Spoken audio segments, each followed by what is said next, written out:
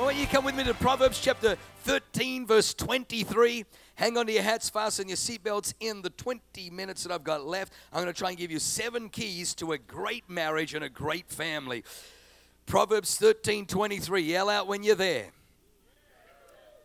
Proverbs 13, 23. It says this, but much food, look at this, much food is in the fallow ground of the poor, and for lack of justice, there is waste.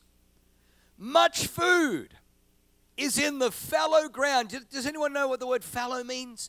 It means uncultivated. It means untapped potential. Much food is in the untapped potential ground of the poor.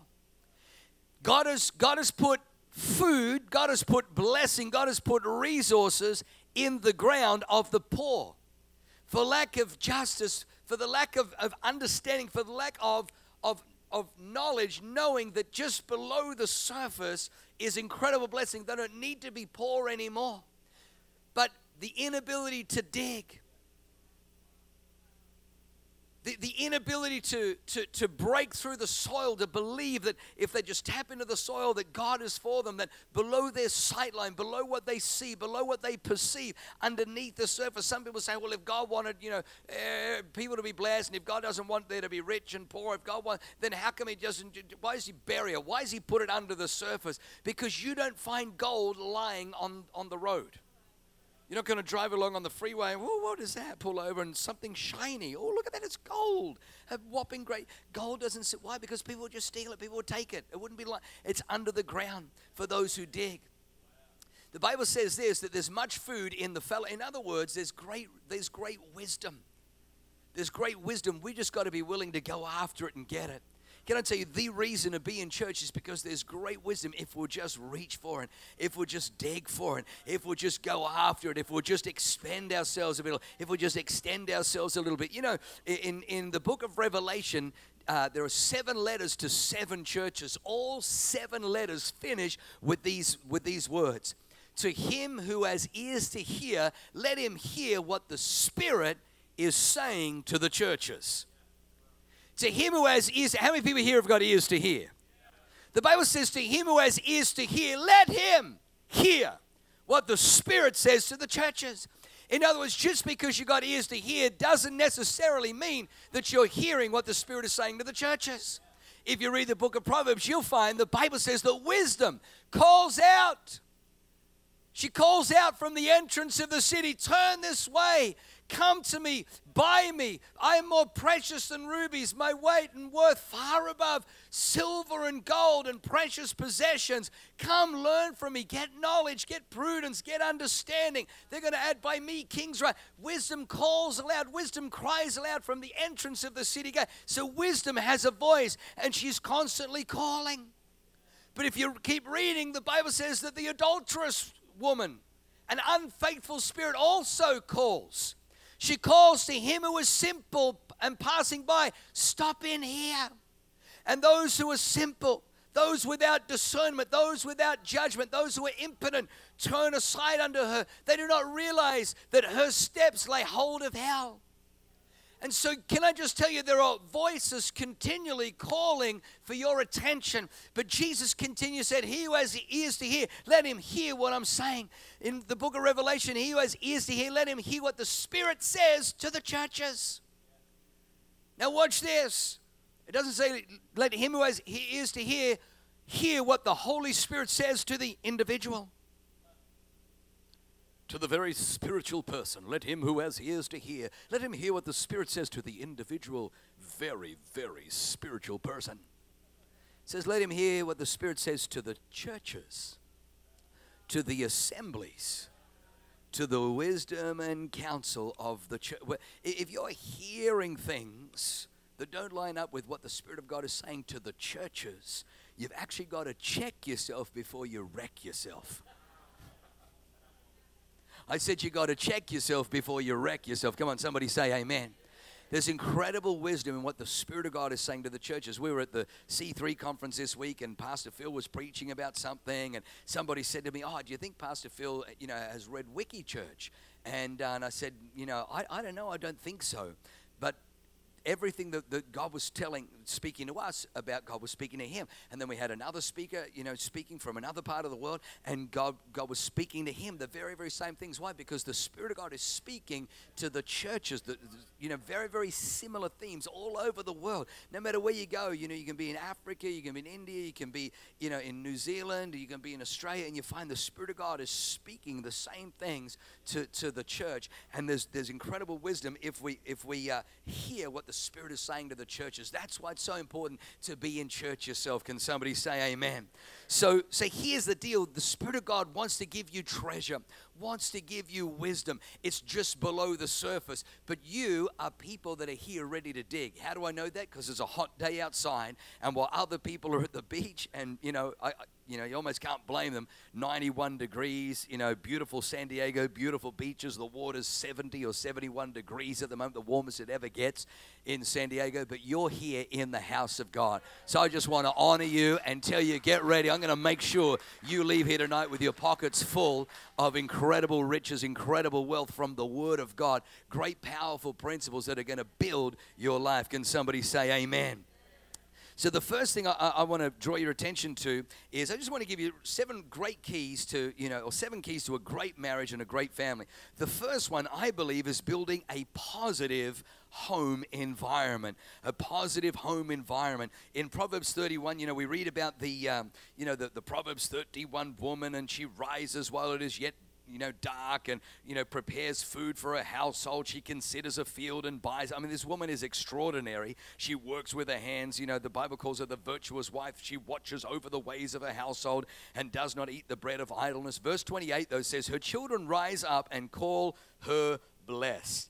Her husband also, and he praises her. Many daughters have done well, but you excel them all. I love that because the home environment is an environment that is positive. It is an environment that is positive. We have to create a home environment that's positive. Now listen to me. Some of us in our business have to be friendly.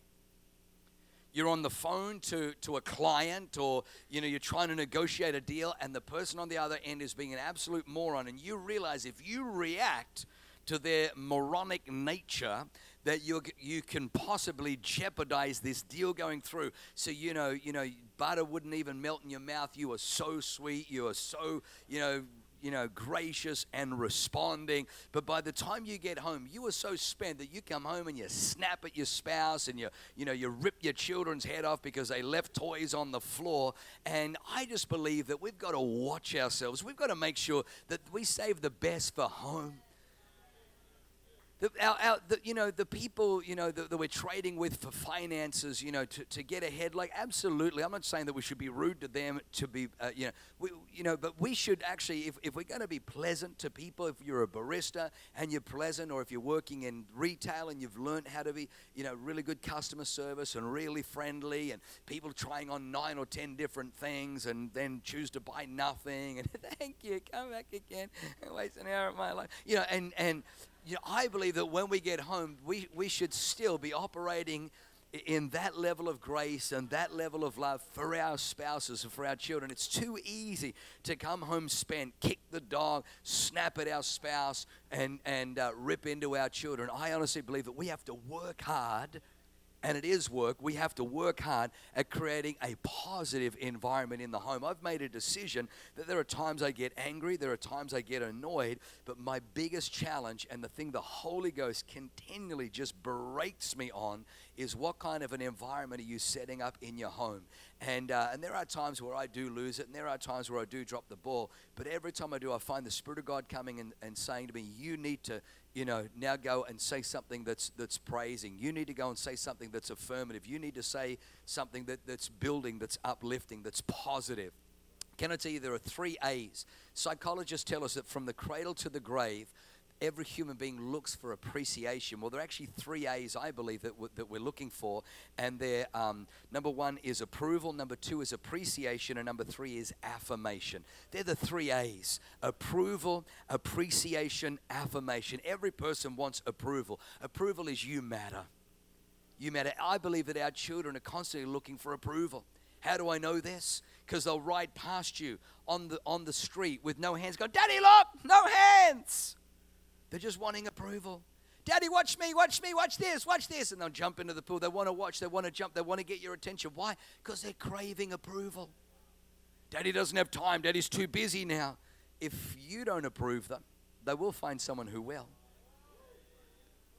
If we don't approve them in the home, in the family, they will find the boy she's sleeping with as a teenager.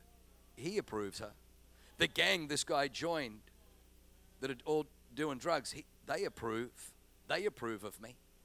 If they don't find approval in the home, they'll find it somewhere. They've got to find approval in the home. Can somebody say amen? So approval is you matter. Appreciation is you're valued. What we appreciate rise in value. You valued. Appreciation can be just listening to them. Can be listening to them. Zoe is persistent in getting appreciation. Let me just kind of go that far.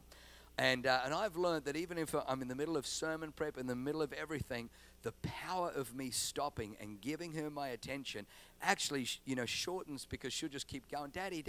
And I find if I just stop what I'm doing, put the pen down, put the stuff, and look at her and say, what is it, sweetheart? Absolutely. And just give her my complete focus, my complete engagement.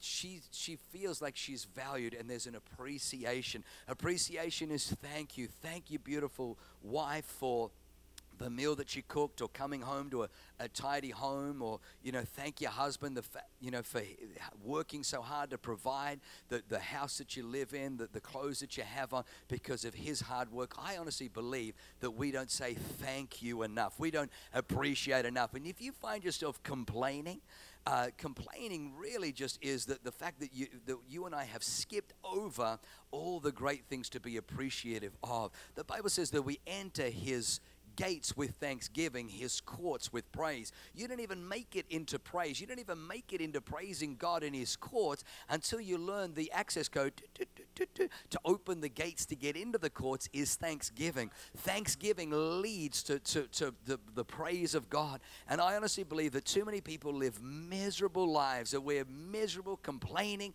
about our wives, our children, our family, all kinds of stuff, because we don't appreciate, because we don't give thanks. Begin to make a list of all the things that you're thankful for, and you'll find that life will be better for you. So appreciation is that you are valued. When you say thank you, when you come home with flowers, not because it's Valentine's Day, not because it's a birthday, not because it's a wedding anniversary, just to say thank you, you will find the appreciation goes to a whole new level, and a person who's appreciated rises in value. When was the last time that you said thank you? The next one is affirmation.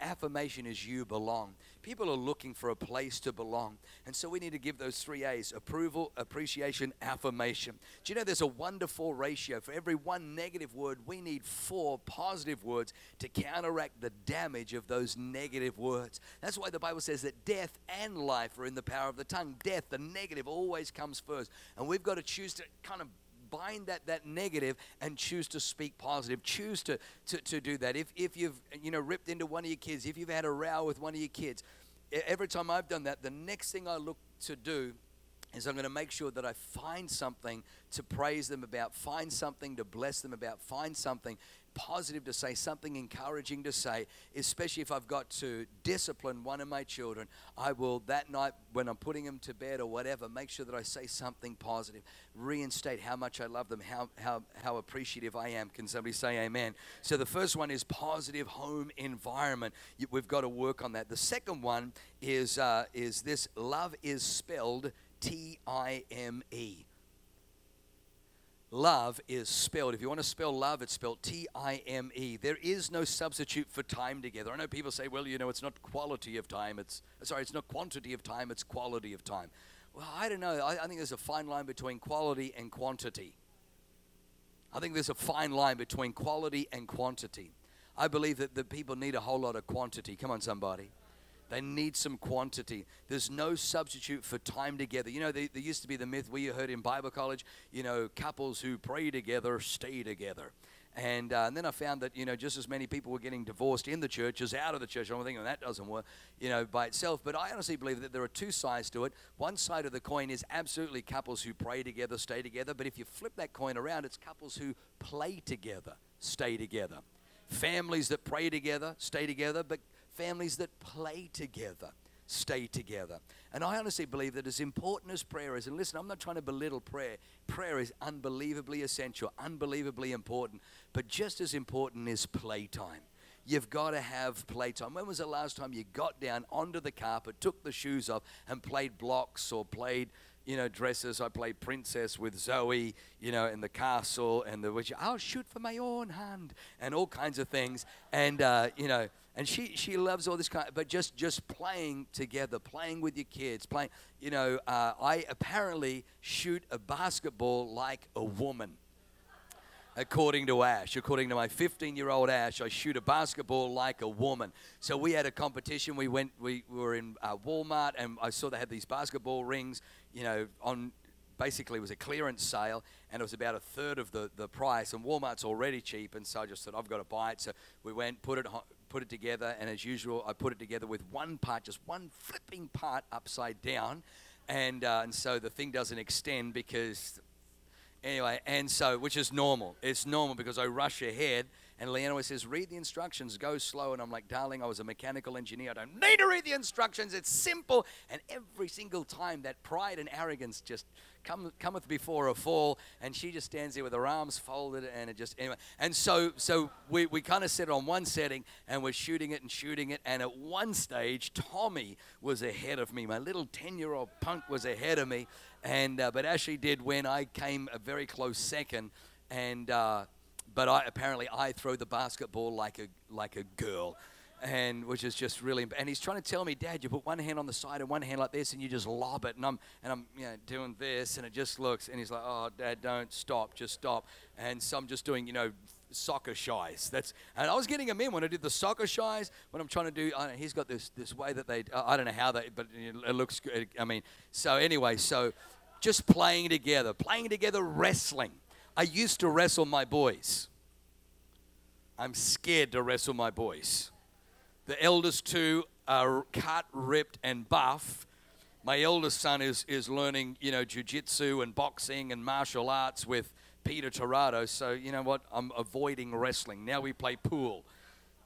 There's a lot less damage in pool than wrestling. I can remember wrestling with these little rascals when they were little, and they would do the tag team thing, and Ash would kind of run around behind me, get up on the sofa, and then just launch off the sofa, holding his ankles with his knees like this, right into the center of my back, and he'd grab the back of my hair and smash my face into the ground, and the two of them, it was like, honestly, it was like WWF. They would be flipping, beating me into the ground, and I honestly, there were moments, and they're like 4 and 6. I'm thinking, I'm going to die.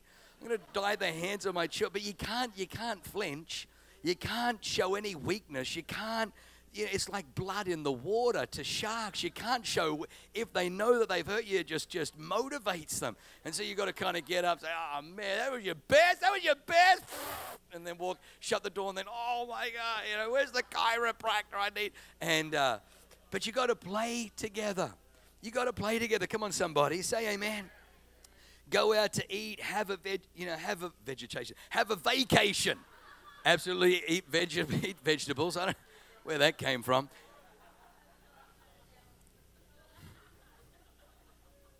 All right, number 3, really quickly, is put in the big rocks first. I remember when I was in Bible college, we did this. Basically, we had this experiment where somebody brought in this glass clear cylinder. It was about that high and probably held about, I think might have held a gallon. And they had sand, they had pebbles, and they had these big rocks. And then you had to try and get all of the sand, all the pebbles, and all the rocks into the glass cylinder. And what every student did was pour the sand in first, then put the pebbles, and then try to stuff the big rocks in. But you've actually got to do the exact opposite. You've got to put the big rocks in first. But the big rocks look like they take up half the space. And you're thinking, man, if I put the big rocks in, I'll never get the sand and the pebbles in. But actually, by putting the big rocks in first and then pouring the sand seeps down into and fills in all the gaps. And then you just pour the pebbles in on top. And so the whole lesson, or the wisdom of that lesson, is you got to put the big rocks in first in life. What are the big rocks? What are the big priorities in your life and in my life? And we've got to put those in first. I can remember when I left the Assemblies of God and became the youth pastor for C3 Oxford Falls for Christian City Church, Pastor Phil Pringle. I'll never forget, in the Assemblies of God, we used to always be made to feel unspiritual if we took a vacation. And I remember Pastor Phil coming into my office, and he's looking at my calendar, and I'd been working there about 15 months, and I hadn't had a week off, and I thought he was going to be really impressed.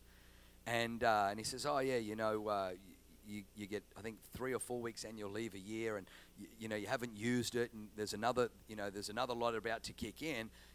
Why haven't you taken any? And I said, well, Pastor Phil, there's just so much work to do. When I came here, the youth ministry was in all kinds of disarray. And so I want to, Pastor Phil, there's just no time to rest. I've got to build this youth ministry. People are going to hell, all this kind of stuff. And then Pastor Phil just kind of sat there and listened. He says, yeah, listen. He says, the first thing I put on my calendar? I said, your travel schedule? He says, no. He says, vacations. I'm like, what? He says, the first thing I want you to put onto your calendar. And I'm thinking, you're my boss, telling me the first thing you want me to put on my calendar above work, above ministry, above everything else is my vacation. He says, yeah, look after your family. He got up and walked out.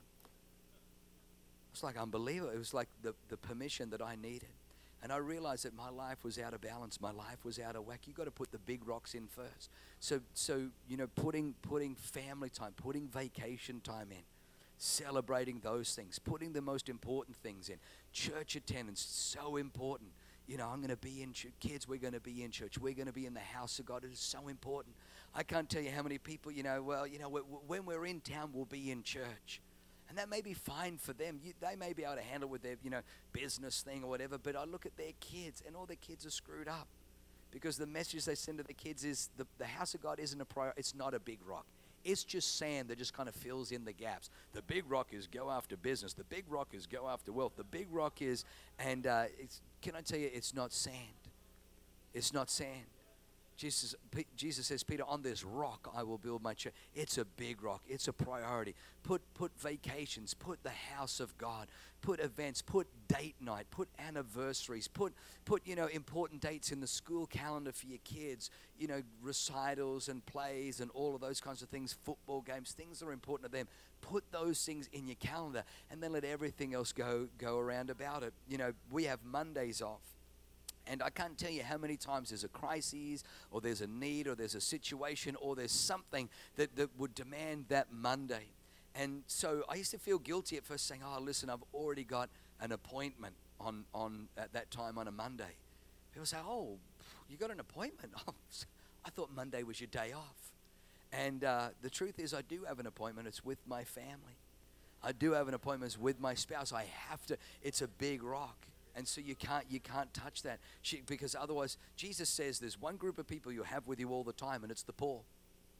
He says the poor you'll have with you. You'll always be surrounded by needs. You have to learn. The Bible says Jesus often withdrew, disconnected from the crowd, and went into the wilderness and the lonely places, and there he prayed. He had to disconnect. For him to be fresh, for him to be able to give, he had to learn to disconnect. You've got to prioritize. You've got to get the big rocks in your life first. Can somebody say amen?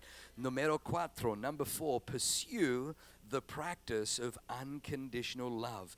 Pursue the practice of unconditional love. Now, can I just tell you, this does not flow naturally.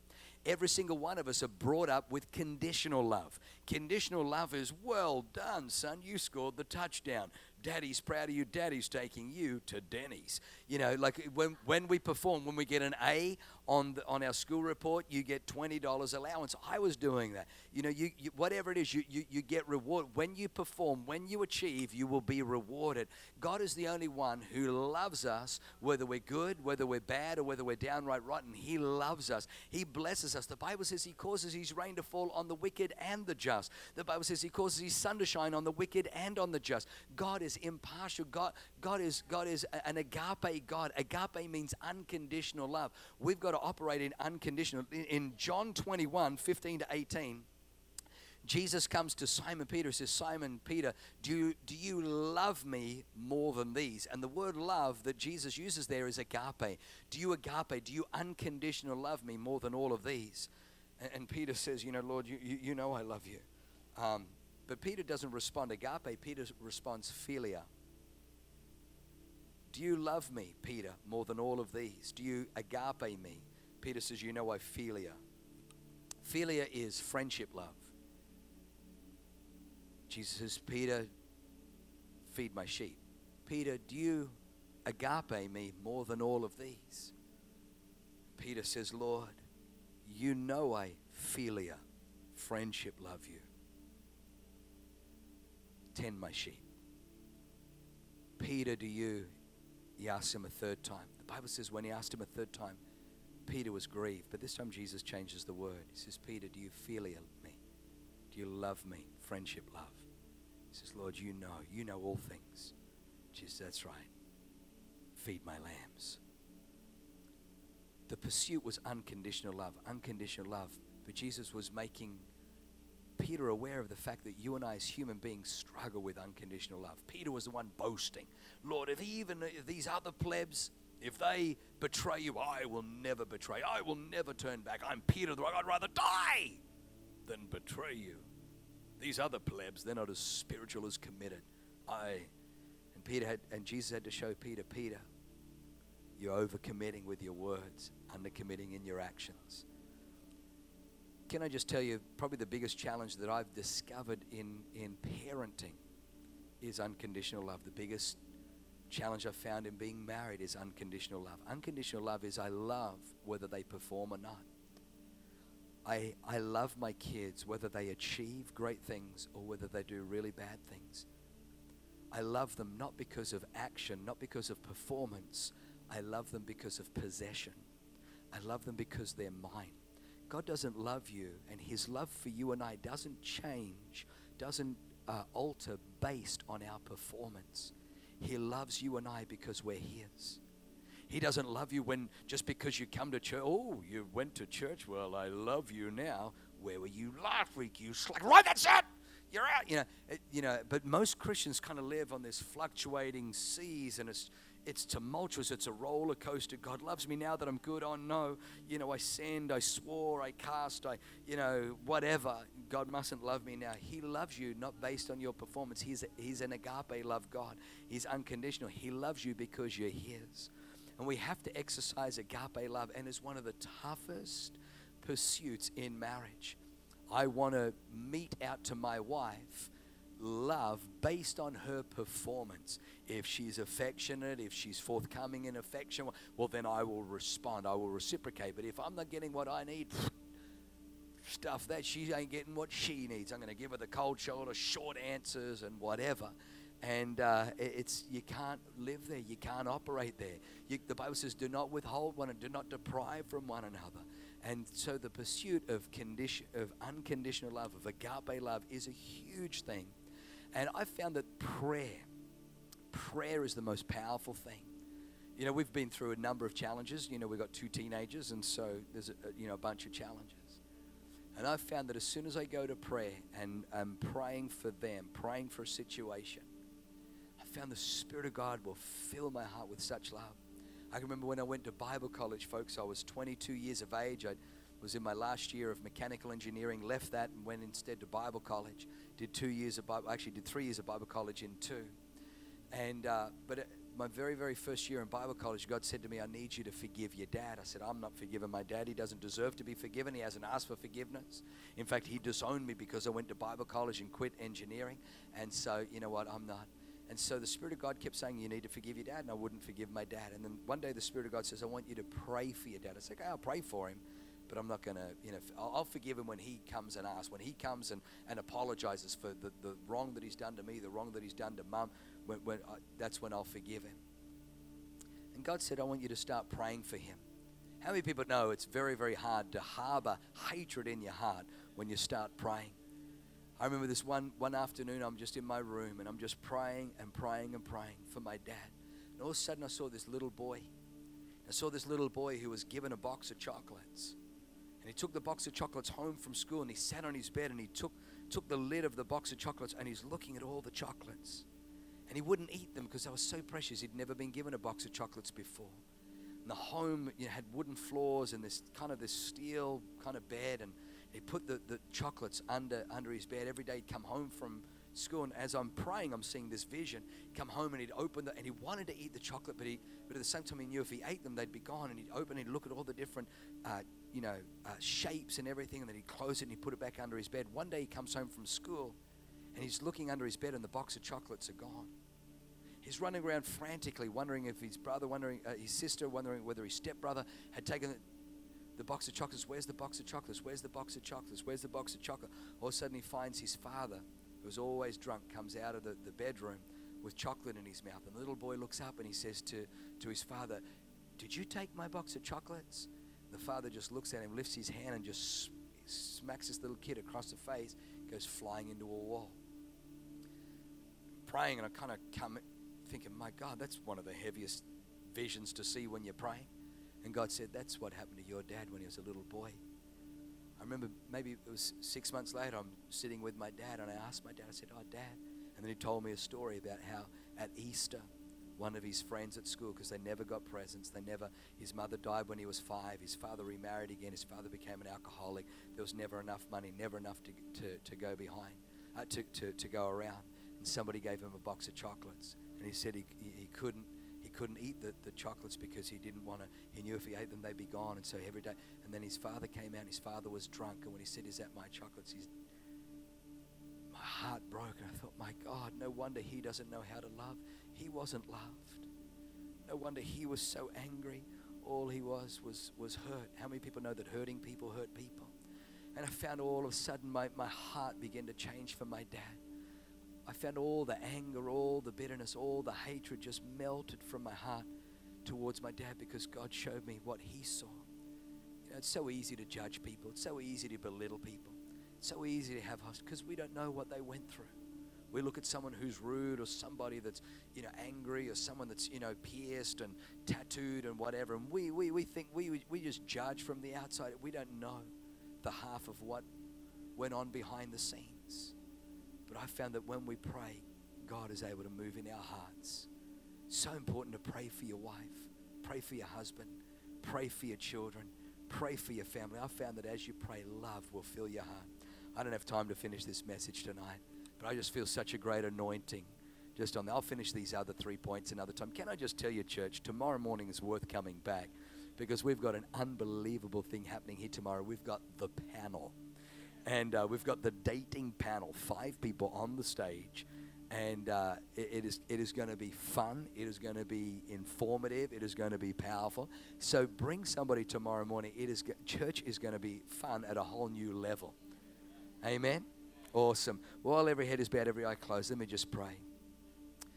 The most beautiful thing about God is he changes hearts. And maybe there are some of us here, and maybe our hearts are filled with anger, with animosity, with hatred.